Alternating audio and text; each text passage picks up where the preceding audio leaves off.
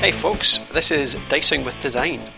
Welcome to episode 2. This is Colin here, and this week we've got a bit of a live show for you. Grant and I met up last week to play a few games, drink a few beers, so we thought we'd just record a wee chat around what we've been playing and what we've been up to recently. So hope you find it enjoyable. It's a little bit around Smallworld in particular, and a little around Grant's gaming club and a few other things we've been up to as well. Just a quick apology, we were a little bit inebriated by this point, so sorry about the general giggling, and especially about the cardboard fetishing. I have no idea why, but we seem to be particularly into the thickness of Smallworld's cardboard, so sorry about that. But anyway, enjoy the show, and we'd love to hear some feedback, so let us know what you think. Cheers.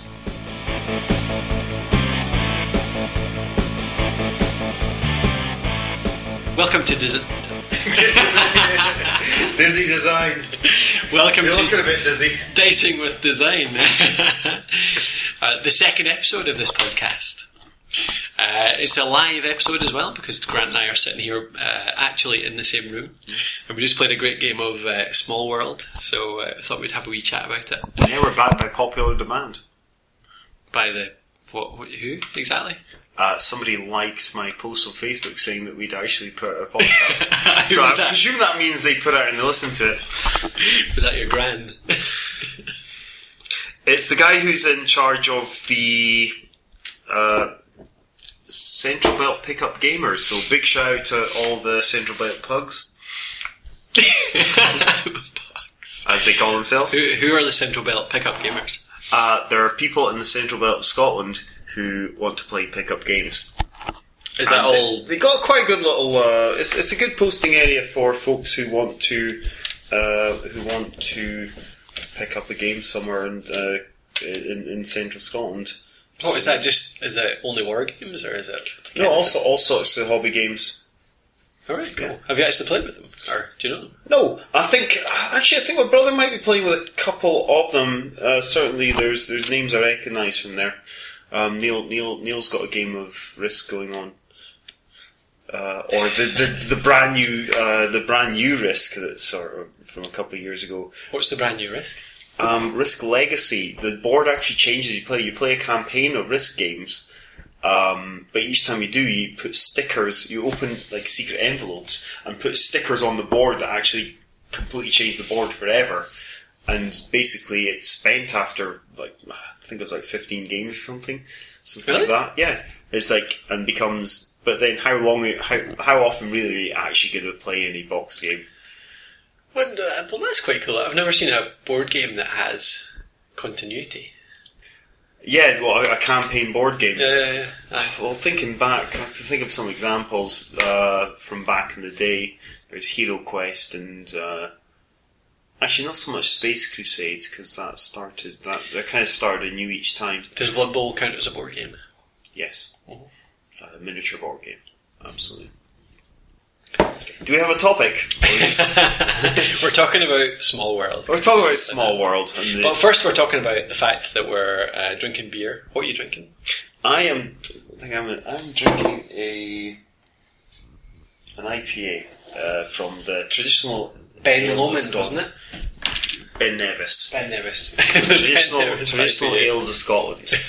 Traditional labels, suddenly with lots of punk stuff on them. I can't think why anyone in Scotland would. Yeah, what brewery is that again? It's the Traditional Scottish Ales, TSA.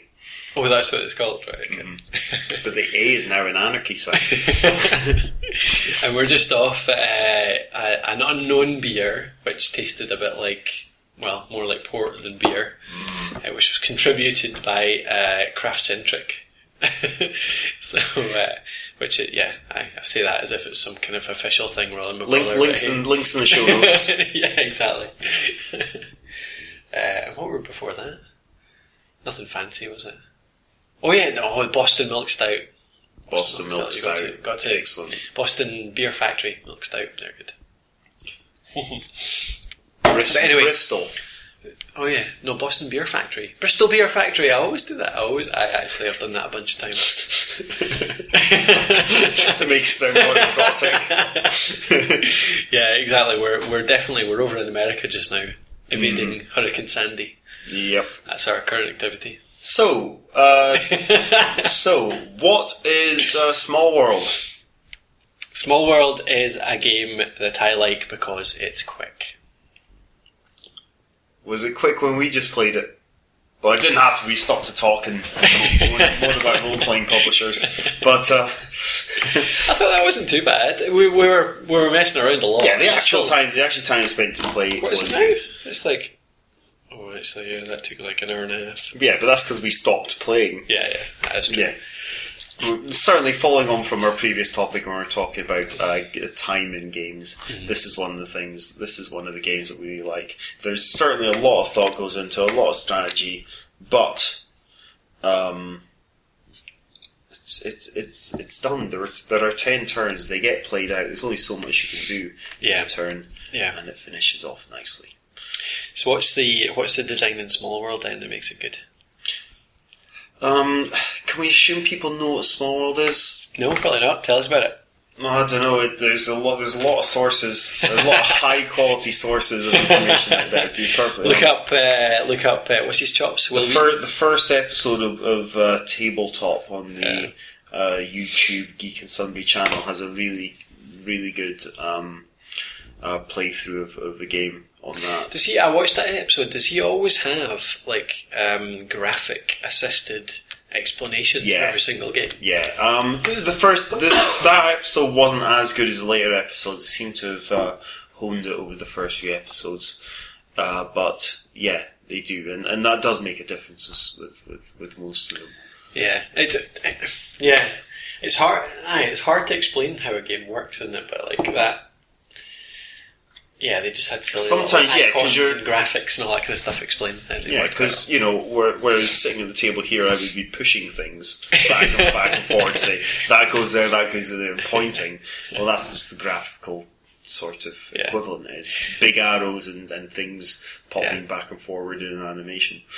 But no, you're right, we can't assume that everyone knows what Smallworld is. So, Smallworld is a game by Days of Wonder, isn't it? Days of Wonder, and it's kind of a comic fantasy game. Yeah, definitely. The humour runs right through all the artwork, and that's one of the things that makes you really want to play. Yeah, because it's just it's just really sort of appealing looking, isn't it? It's really cool looking.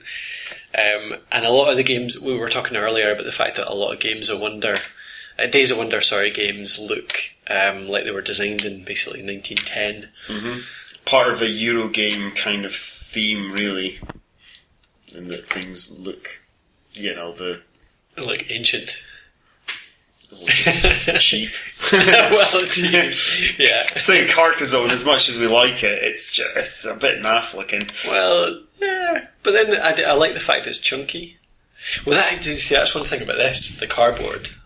All the chunky cardboard. You pull Smallworld out of the box. You might be able to hear me stacking up the pieces at the end of the game. Listen, right, put the mic right up to that. Listen. This is high quality hard cardboard hitting the table. Yeah, throwing that down in a region to say I've taken that. Yeah. That's what we want. Yeah. So it's ostensibly a board game. You've got a board which changes depending on the number of players. You get two-sided boards of the game, so you can play 2, 3, 4, 5 players. Yep, and the board changes depending on how many players you've got. What else you get? You've got, how many races is it? Is it like 14 or so? 2, 4, 6, 8, 10, 12. Around 13 races, I think it is. Stuff like halflings, trolls, wizards, ghouls, ratmen, and a whole bunch of other ones. The staples, dwarfs, things like that. But the replayability, I guess, comes in the fact that they're always combined with a power. So each race gets a power. So right in front of us just now, we've got Alchemist, Commando, Swamp, Mounted, and Seafaring. And they're combined with the races. So you've got Alchemist Wizards just now, Commando Trolls, Swamp Halflings, Mounted Ghouls. And that changes every time because each power comes out separately from the race. And it's combined with them when it comes out. That probably doesn't explain it very well, but it's kind of hard. No, I think that's pretty much it. The fact is, you got 2 different stacks of cards, and you're never going to get the same combination. Never going to get the same combination of power and race, and each race has its own ability or the same multiple combinations in each turn. You say never, Grant, but you're a mathematician. It's got to be like 1 in 50,000 or something like that. That'll come out the same. But yeah, anyway. You're right. It changes every single time. You get different stuff. But then, for some reason, we've had bivouacking orcs for about the last 3 games. Oh, clusters, and statistically, clusters will always occur. Being a mathematician, a non-self-proclaimed one, clusters always occur. The thing is, it's not so much. Well, I'll stop there. We might come back to that in a future episode. I think, given our target audience, we probably have quite a lot of mathematicians and statisticians in our listening. So, what? You told me there wouldn't be geeks listening to this. No, it's only cool people. Yeah, only absolutely. Yeah, only the awesome. Yeah, exactly. Anyway, right. So, Smallworld. Also, what else do you have? Oh yeah, the way it works, the game structure is that you've got your race. You've got a board which has lots of not squares, but spaces on it, which is a landscape, and regions. The object, regions, and the object is for your race to take over as much of the board as you can, and it takes a certain amount of tokens to conquer each region. And basically you add up your points at the end of each turn based on how many regions you own and whatever bonuses are offered by your power. So, for example, you can be swamp halflings, and if you're holding a swamp, you get an extra point for having that swamp. Is that about it? It's really about it. I mean, there's a risk with this game of over-explaining it, because it's very simple. Yeah, I mean, is it as complicated as Risk? It's easier because you don't have the dice nonsense. Yeah, I mean, it could be simpler. It's better, and it's got better.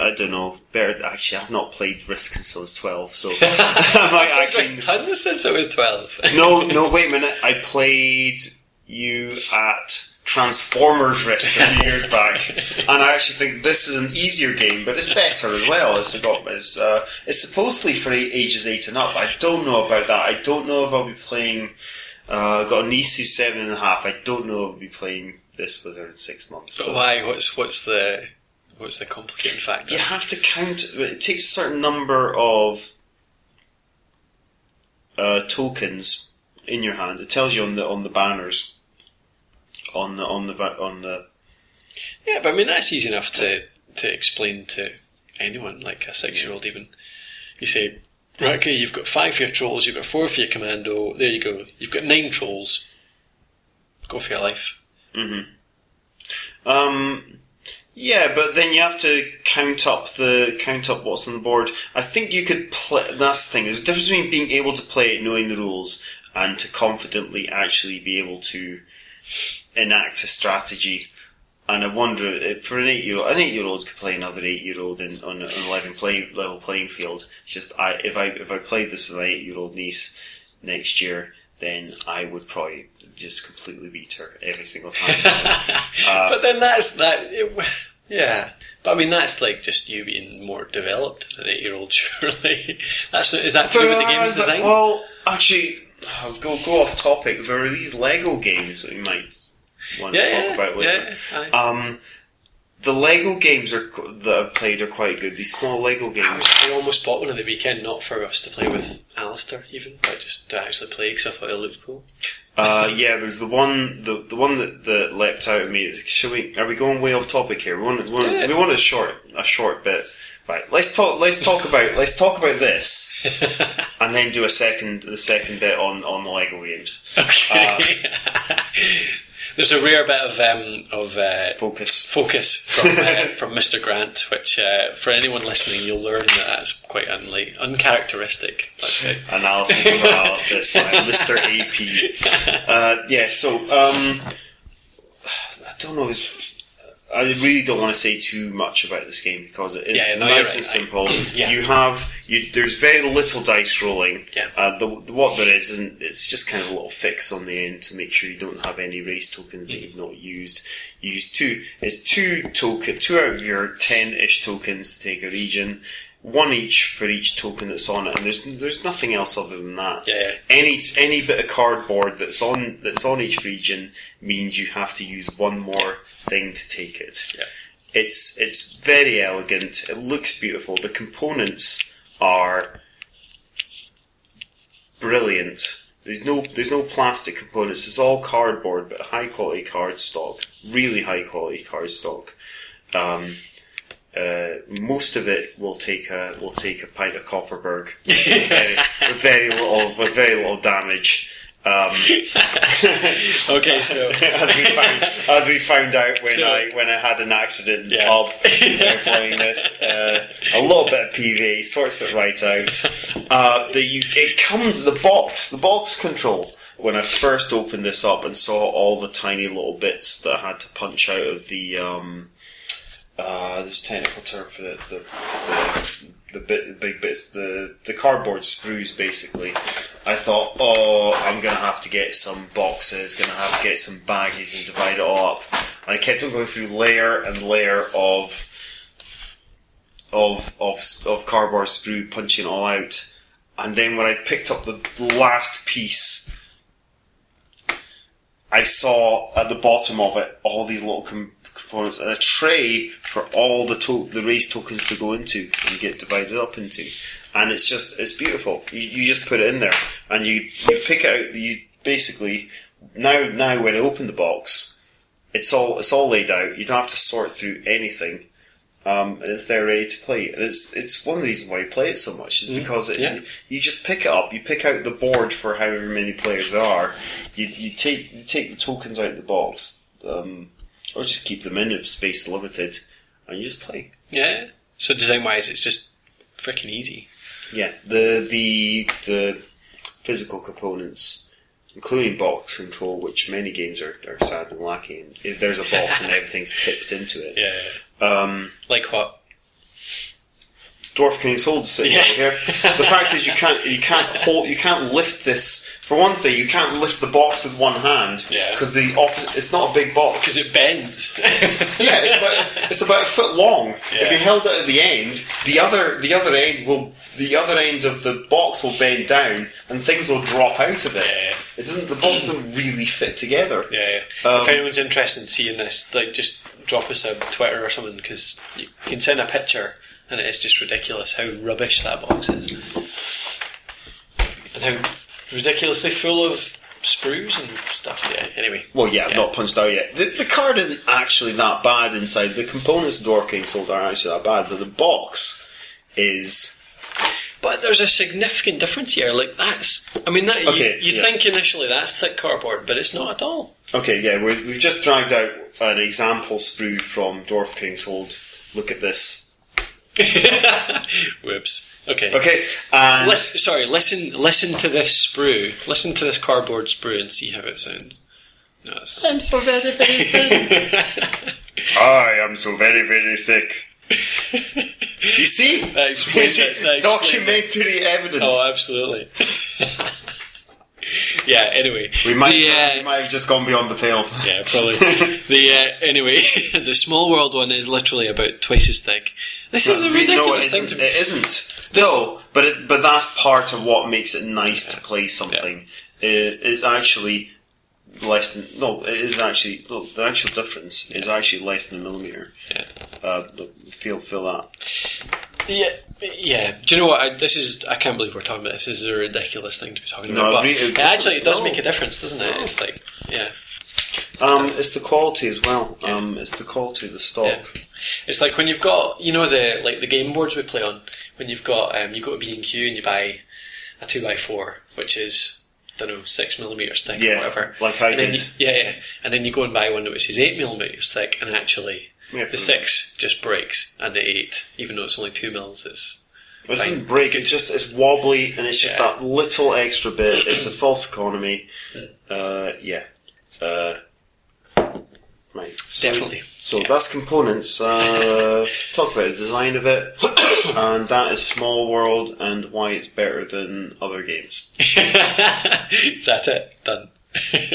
What about the fact that, see, the one thing that I'm not sure about Smallworld is the hiding of points. What do you mean? Well, oh yeah, sorry, we should explain. The Smallworld, you go along, like we said earlier, you get points as you go, and basically the winner is the one with the most points. But you take point tokens as you win them, and you place them face down in front of you, so that basically you don't know who's winning. You've no idea who's winning. You've got a pile of tokens in front of you. They could have any numbers on them, and when you finish the game, you add them up. So it's a complete well, it's not a complete mystery, because you can get a vague idea, can't you, of who's winning. Do you think Dave's not counting them up? Well, I actually tried in that game that we just played. I actually tried for the first 4 or 5 turns. I was 4 ahead, or you were 3 ahead. Yeah, but I lost track. So yeah, you can. If you're good at counting, if you're really good at counting, then you can do it. Yeah. Last time I played Dave, which is his first game, he's sitting there going, "Yeah, I knew who was ahead." Because if you can hold 4 numbers in your head, which it doesn't sound like much, but when you actually try to do it, and add well, it's over an hour and a half as well. So yeah, well, I wouldn't last an hour. That's another thing. The game scales. We talk about different boards. The boards each have a turn counter on them. This one, we're looking at the 2-player boards. So playing 2-player goes up to 10. If you look at the 3 and 4-player, it goes up to 8. So it's just simple little things to scale things. Do you know what? I had no idea. I didn't realise that. Yeah, you not played a big game that big. Yeah, no, that goes up to. There's the 5-player game. It goes up to 8. Yeah, cool. So yeah, you feel looked after. You do feel looked after in this game, as if every option. That's really sticky. It's got copper still on it. We should probably explain this. We were over visiting a friend Matt about 2 weeks ago, 3 weeks ago, and we were in the pub playing Smallworld, and Grant got a little bit excited. And no, I was just being myself. And spilled a whole pint of Kopparberg over his version of Smallworld.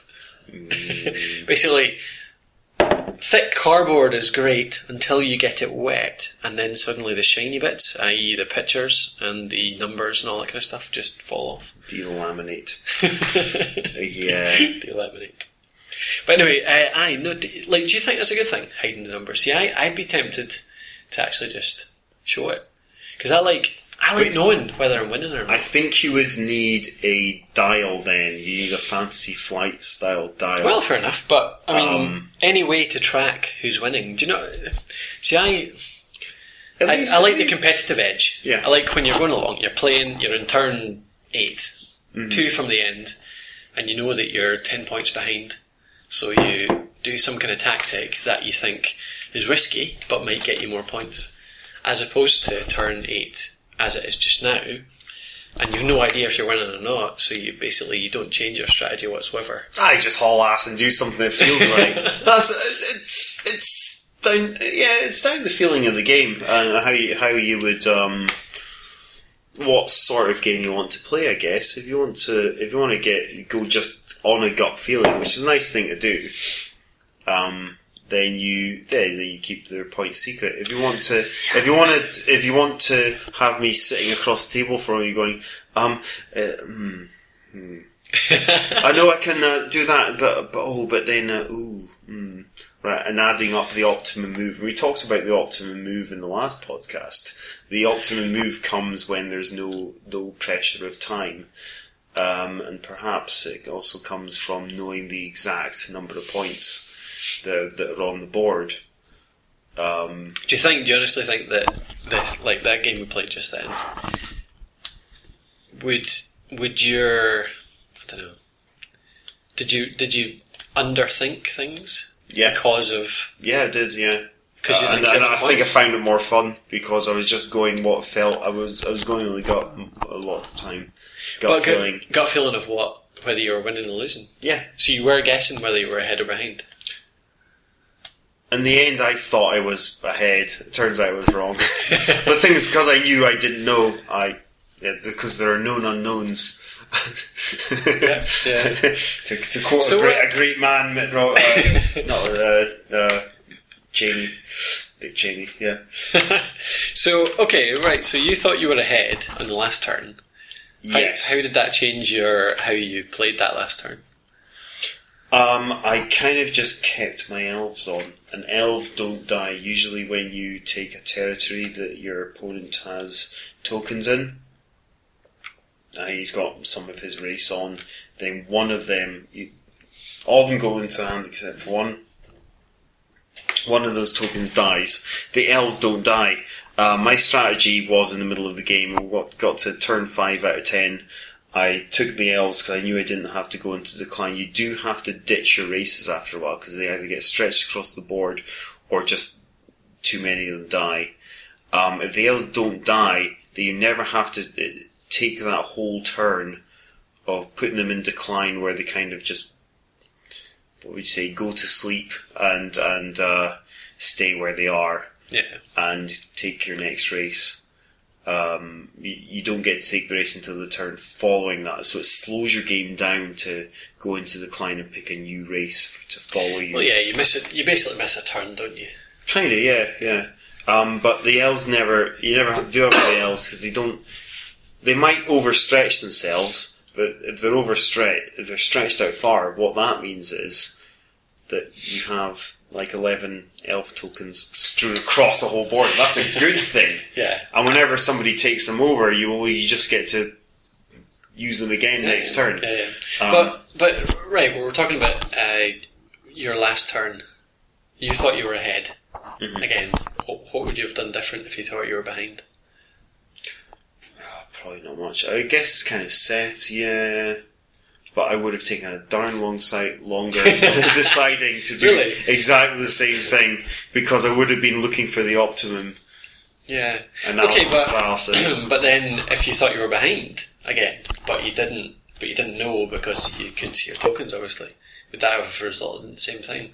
Or because you didn't know, would you have not spent as long because you're like, well, I'm not sure. I don't know. It does change the secret points does change the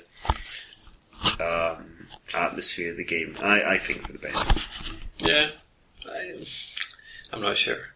Well, we can try it the other way. Yeah, we could do. We'll just put our mobile phones out or put percentile dice out. Yeah, it's worth trying actually, isn't it? A wee experiment, see if it changes it much. Yeah, exactly. Writing down a bit of paper. Yeah. Anyway, we're both out of beer, so we're going to take a little beer break, go and get some more drinks, and we'll join you back in a second.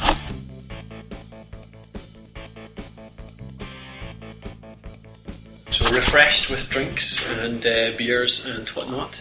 Tea for me. Tea. Getting into my senior years now at 33. You've got to have a tea.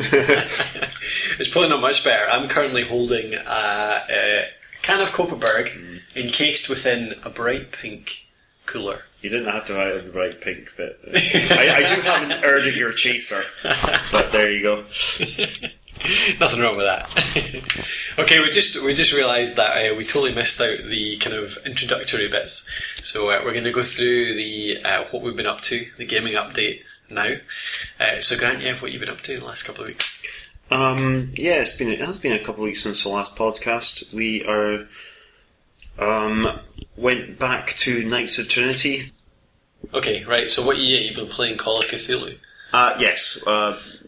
Rules that come out off of the 80s, I believe, when they were first put about. There was a D20 version in between, but I think everything had a D20 version when they put that out to open license for Dungeons & Dragons 3rd edition. But 3rd edition?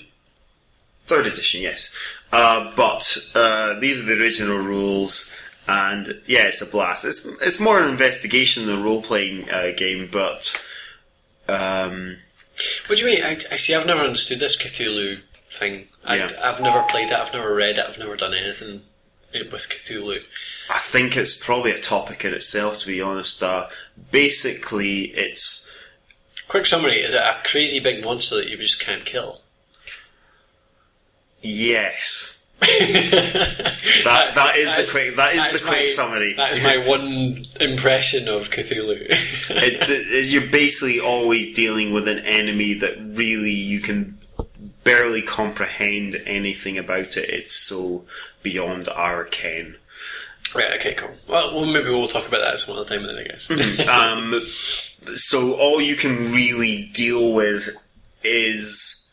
Usually, all you can really deal with are the cultists who are trying to bring such a being, one of the elder gods or the greater beings, back to Earth, and deal with the cultists who are trying to do that because they're mortal as well.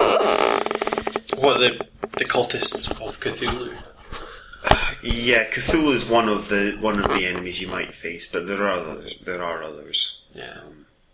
Do you think that makes me a bit of a weirdo in the geek realms? The fact that I don't know anything about Cthulhu seems to be like a massive. No, there are lots of people who don't. I hear advice being given out on other gaming podcasts, and someone says, "Oh, you don't know Cthulhu? Read it." But they're not entirely surprised that people don't know. I mean, it's a long time ago that this stuff was written. Which one are you thinking about? Early 1900s.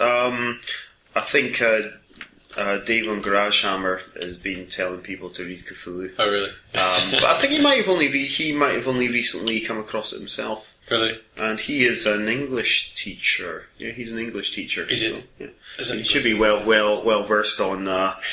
So he'll be very. So he should be well placed to judge Cthulhu in a critical manner. Oh, it's proper literature. It's really? It's quite old and. Who's it written by? An old dead white man, so that makes it literature.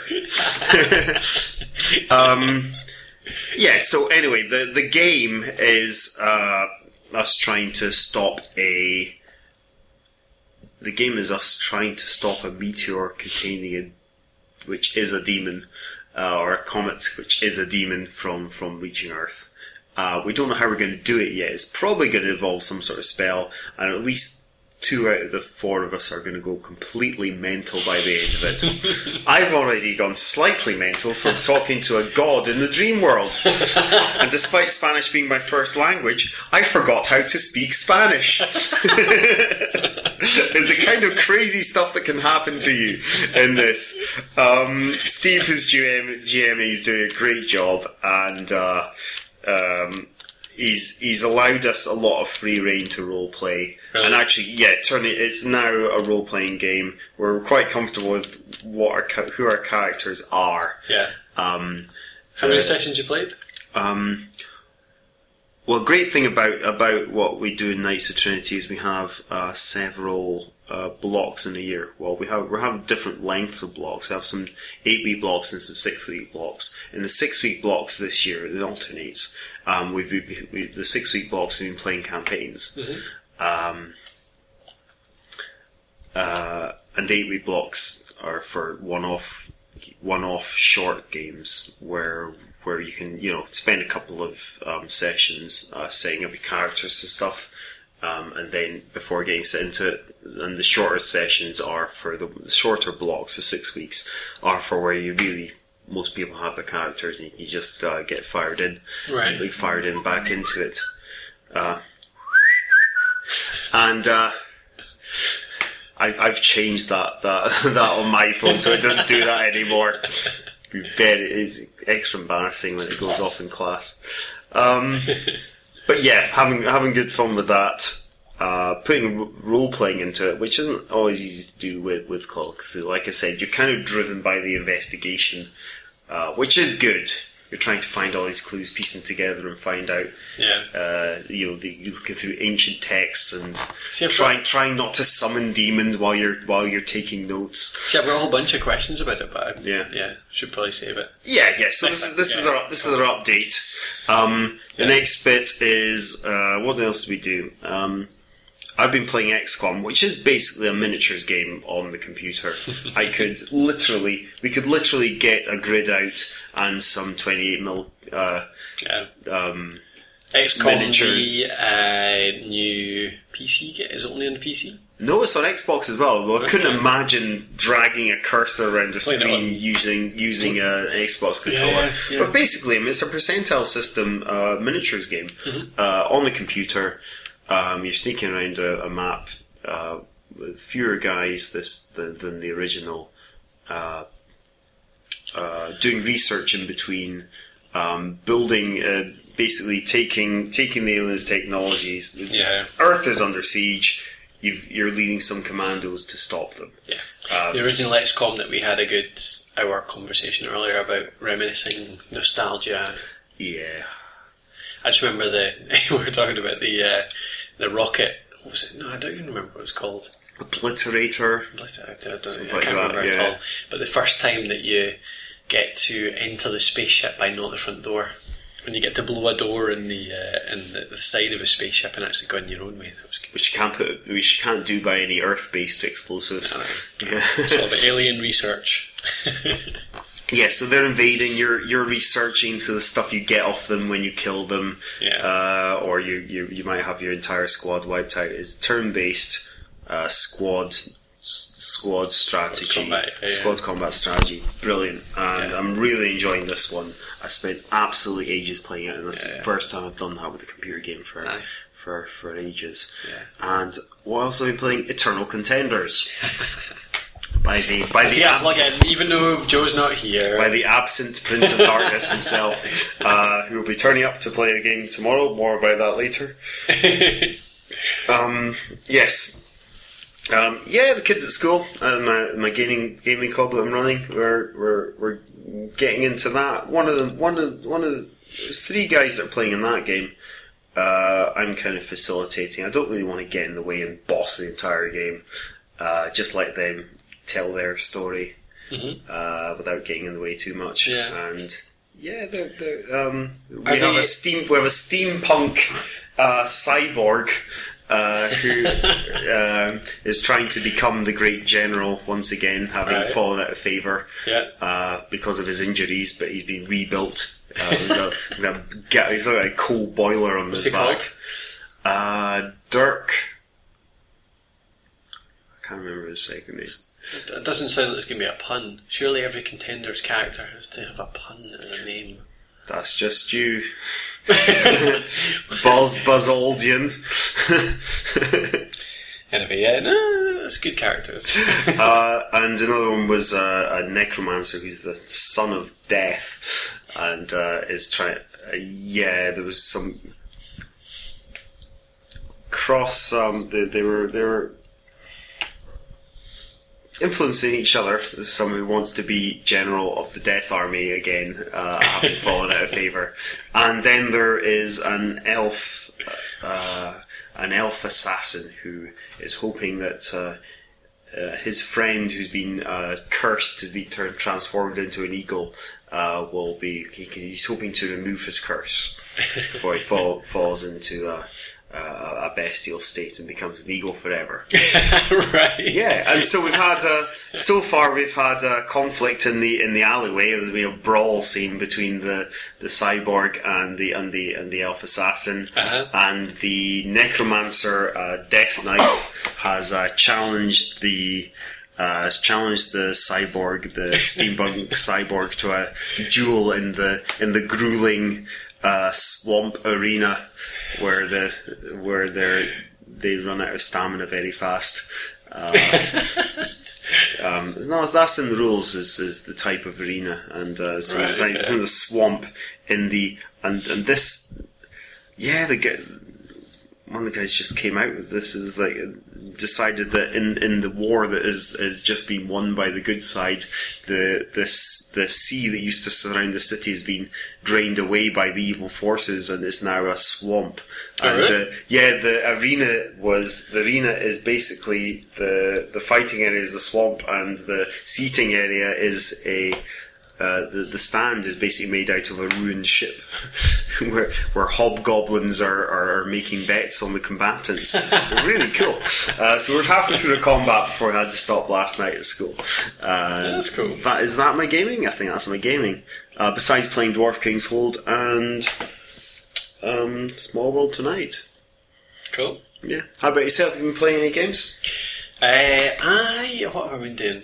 I've not played a whole lot of games, but we've been discussing. You, me, and a few other friends. We've been talking about trying to set up a new regular gaming session. Just because I don't know, the last wee while I've been kind of off my computer games, but what was it, Dylan? Yeah. Suggested playing a regular game, try to get a once a month online session. Just for everyone listening, we're a bit geographically separated these days. We've got around our friendship group is scattered across every bit of Scotland. Pretty much. We've got an Inverness, an Aberdeen, a Dunfermline, an Edinburgh, Glasgow. Yeah, it. That covers the whole lot. So yeah, basically we've been trying to find a game that would allow us all to play together and still have a chat at the same time, and have a bit of fun at the time. So we used to be big fans of Dawns of War. Dawn of War. There's many dawns. It dawns every day. So yeah, war keeps going. But Dawn of War, really good game, brilliant. Yeah. Based on the on Warhammer 40k, of course, and the real-time strategy version of it. Yeah. Mm. We're also looking at. Well, I know there's a multiplayer mode on XCOM, but I want to get to all those units and aliens on the one-player mode before I start on that. Yeah. Because I like to be surprised. Yeah, I can't spoil it. And as well, Dylan found out that Dungeons & Dragons MMORPG, whatever it's called, is free to play as well. Morpig is free to play as well, so we thought we might experiment with that. There was a vague call for World of Warcraft at the very start, but I think that was a joke. Yeah, I think so.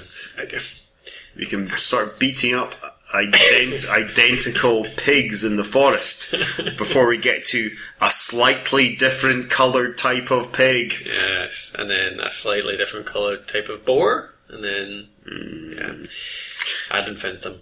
But yeah, we decided against World of Warcraft. Dylan and I have been addicted to that in the past, and there's no need for that again. So yeah, maybe try Dungeons & Dragons. Yeah, see how it is. I'm very tempted to get in on Elite, which is coming up soon. But well, actually, I didn't know that was MMO. That's in a Kickstarter now. Yeah, but that'll be that's a Kickstarter that's just come out. David Braben, obviously the new Elite.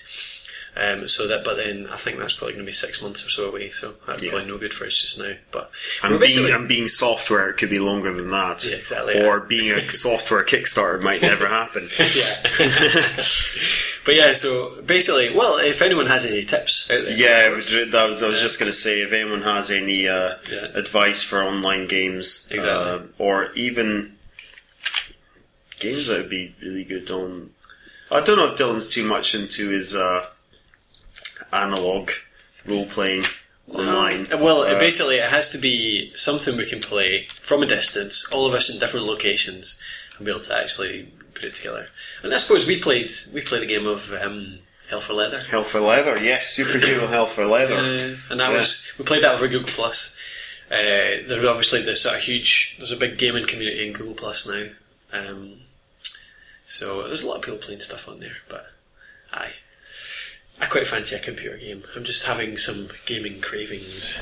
So okay, but yeah, no, that's about it for me. Right. So shall we move on to tomorrow's action? Tomorrow, the big one. Was that a link just in case we actually manage to record something tomorrow while we're reeking during the day? I think it'll be when they're especially reeking at night after much battle port has been imbibed. Well, just in case we don't manage it, we'll add a thanks very much for listening. And again, We didn't introduce ourselves even in this episode. I think we have the magic of time warp and audacity to work that. But that takes work. That takes time. That takes effort. I've been playing with it. I'll help you out with that. I've been fiddling about with that. I think I can work it. Anyway, just in case we can't be arsed. Who are you? I am Grant Sensei, and you'll find me at Grant Sensei on Twitter. And I'm Colin Gray, and you'll find me at Gamer Colin on Twitter as well. So yeah, drop us a line. It'd be awesome to hear from you. At the very least, slag us off for wasting this much of your time. We just want to know people are listening. Please. Yeah, we're making the effort to record something, so it'd be awesome to know if even anyone's even slightly interested. So yeah, just tell us where we're going wrong so we can improve it, or just stop. Yes, that's it, exactly. Tell us to stop. It takes a little bit of time to press record on these buttons, and then actually Colin spent quite a lot of time editing. Just tell us your opinions. Yeah, We'd love to hear. So one word response: stop or keep going. Well, no, that's two word responses and with lots of asterisks. Whatever, we can take it. It's not the first time. But any constructive feedback or otherwise, and especially on subjects for the future as well. If you're into games design, if you're a games designer yourself or games master or anyone that does anything basically. Customizing games, working with games, whatever. Yeah, so the point where you're sitting down and planning something out to do with the game. That's what we're talking about, right? Is that what design is? That's a whole topic in itself. What is games design? I'm stroking my beard for non-existence. No, I'm getting this. just in case, just to finish off the show, we'll just talk about Grant's mutton chops. They're looking pretty prodigious at the moment. Yeah. It's obviously unshaved, but yeah. Anyway. Okay, cool. Thanks for listening. We should have stopped 10 minutes ago. But we didn't. Okay. Yeah, we will have updates of tomorrow's awesome role-playing session. I'm sure it will be. We're playing our campaign of... Well, I started playing in this campaign when I was 18 years old. So it is at least 3 years old.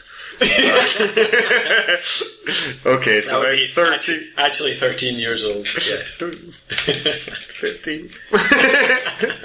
15-year campaign. Oh, yeah. That's what we're going to say. We're going to say next episode, hopefully, we're going to be talking to Matt, who is our GM on that game. And he is a massive games designer, even though he doesn't really know it, because he basically uses Rolemaster system for this game. He used the Rolemaster system. He's taken all the options of Rolemaster, picked the ones he wants, made up his own, fiddle it all together. It's unrecognisable as Rolemaster basically now. He's putting things from all over the place, designed his own set. The setting is enormous. And we keep trying to persuade him to actually write up the setting as a scenario to publish, because it would be an actually great setting to put a game in for anyone. And it's deep enough. It's got enough characters, enough places. The maps he's drawn are mental. Even our campaign alone has lots of material in it. So we'll be speaking to him about how he put it together, how he put the campaign setting together, how he designed the system and picked the bits that he wants and the reason for that, and how he's made it so darn much fun for us. How he persuaded us to keep playing this fucking thing for 15 years. No much persuasion involved. It's just it's that much fun for me, certainly. Yeah, we just kept going. Because we wanted to. Is that cool? I think we're out. Yep. Cheers. Thanks for listening. We'll talk to you next time. Bye bye.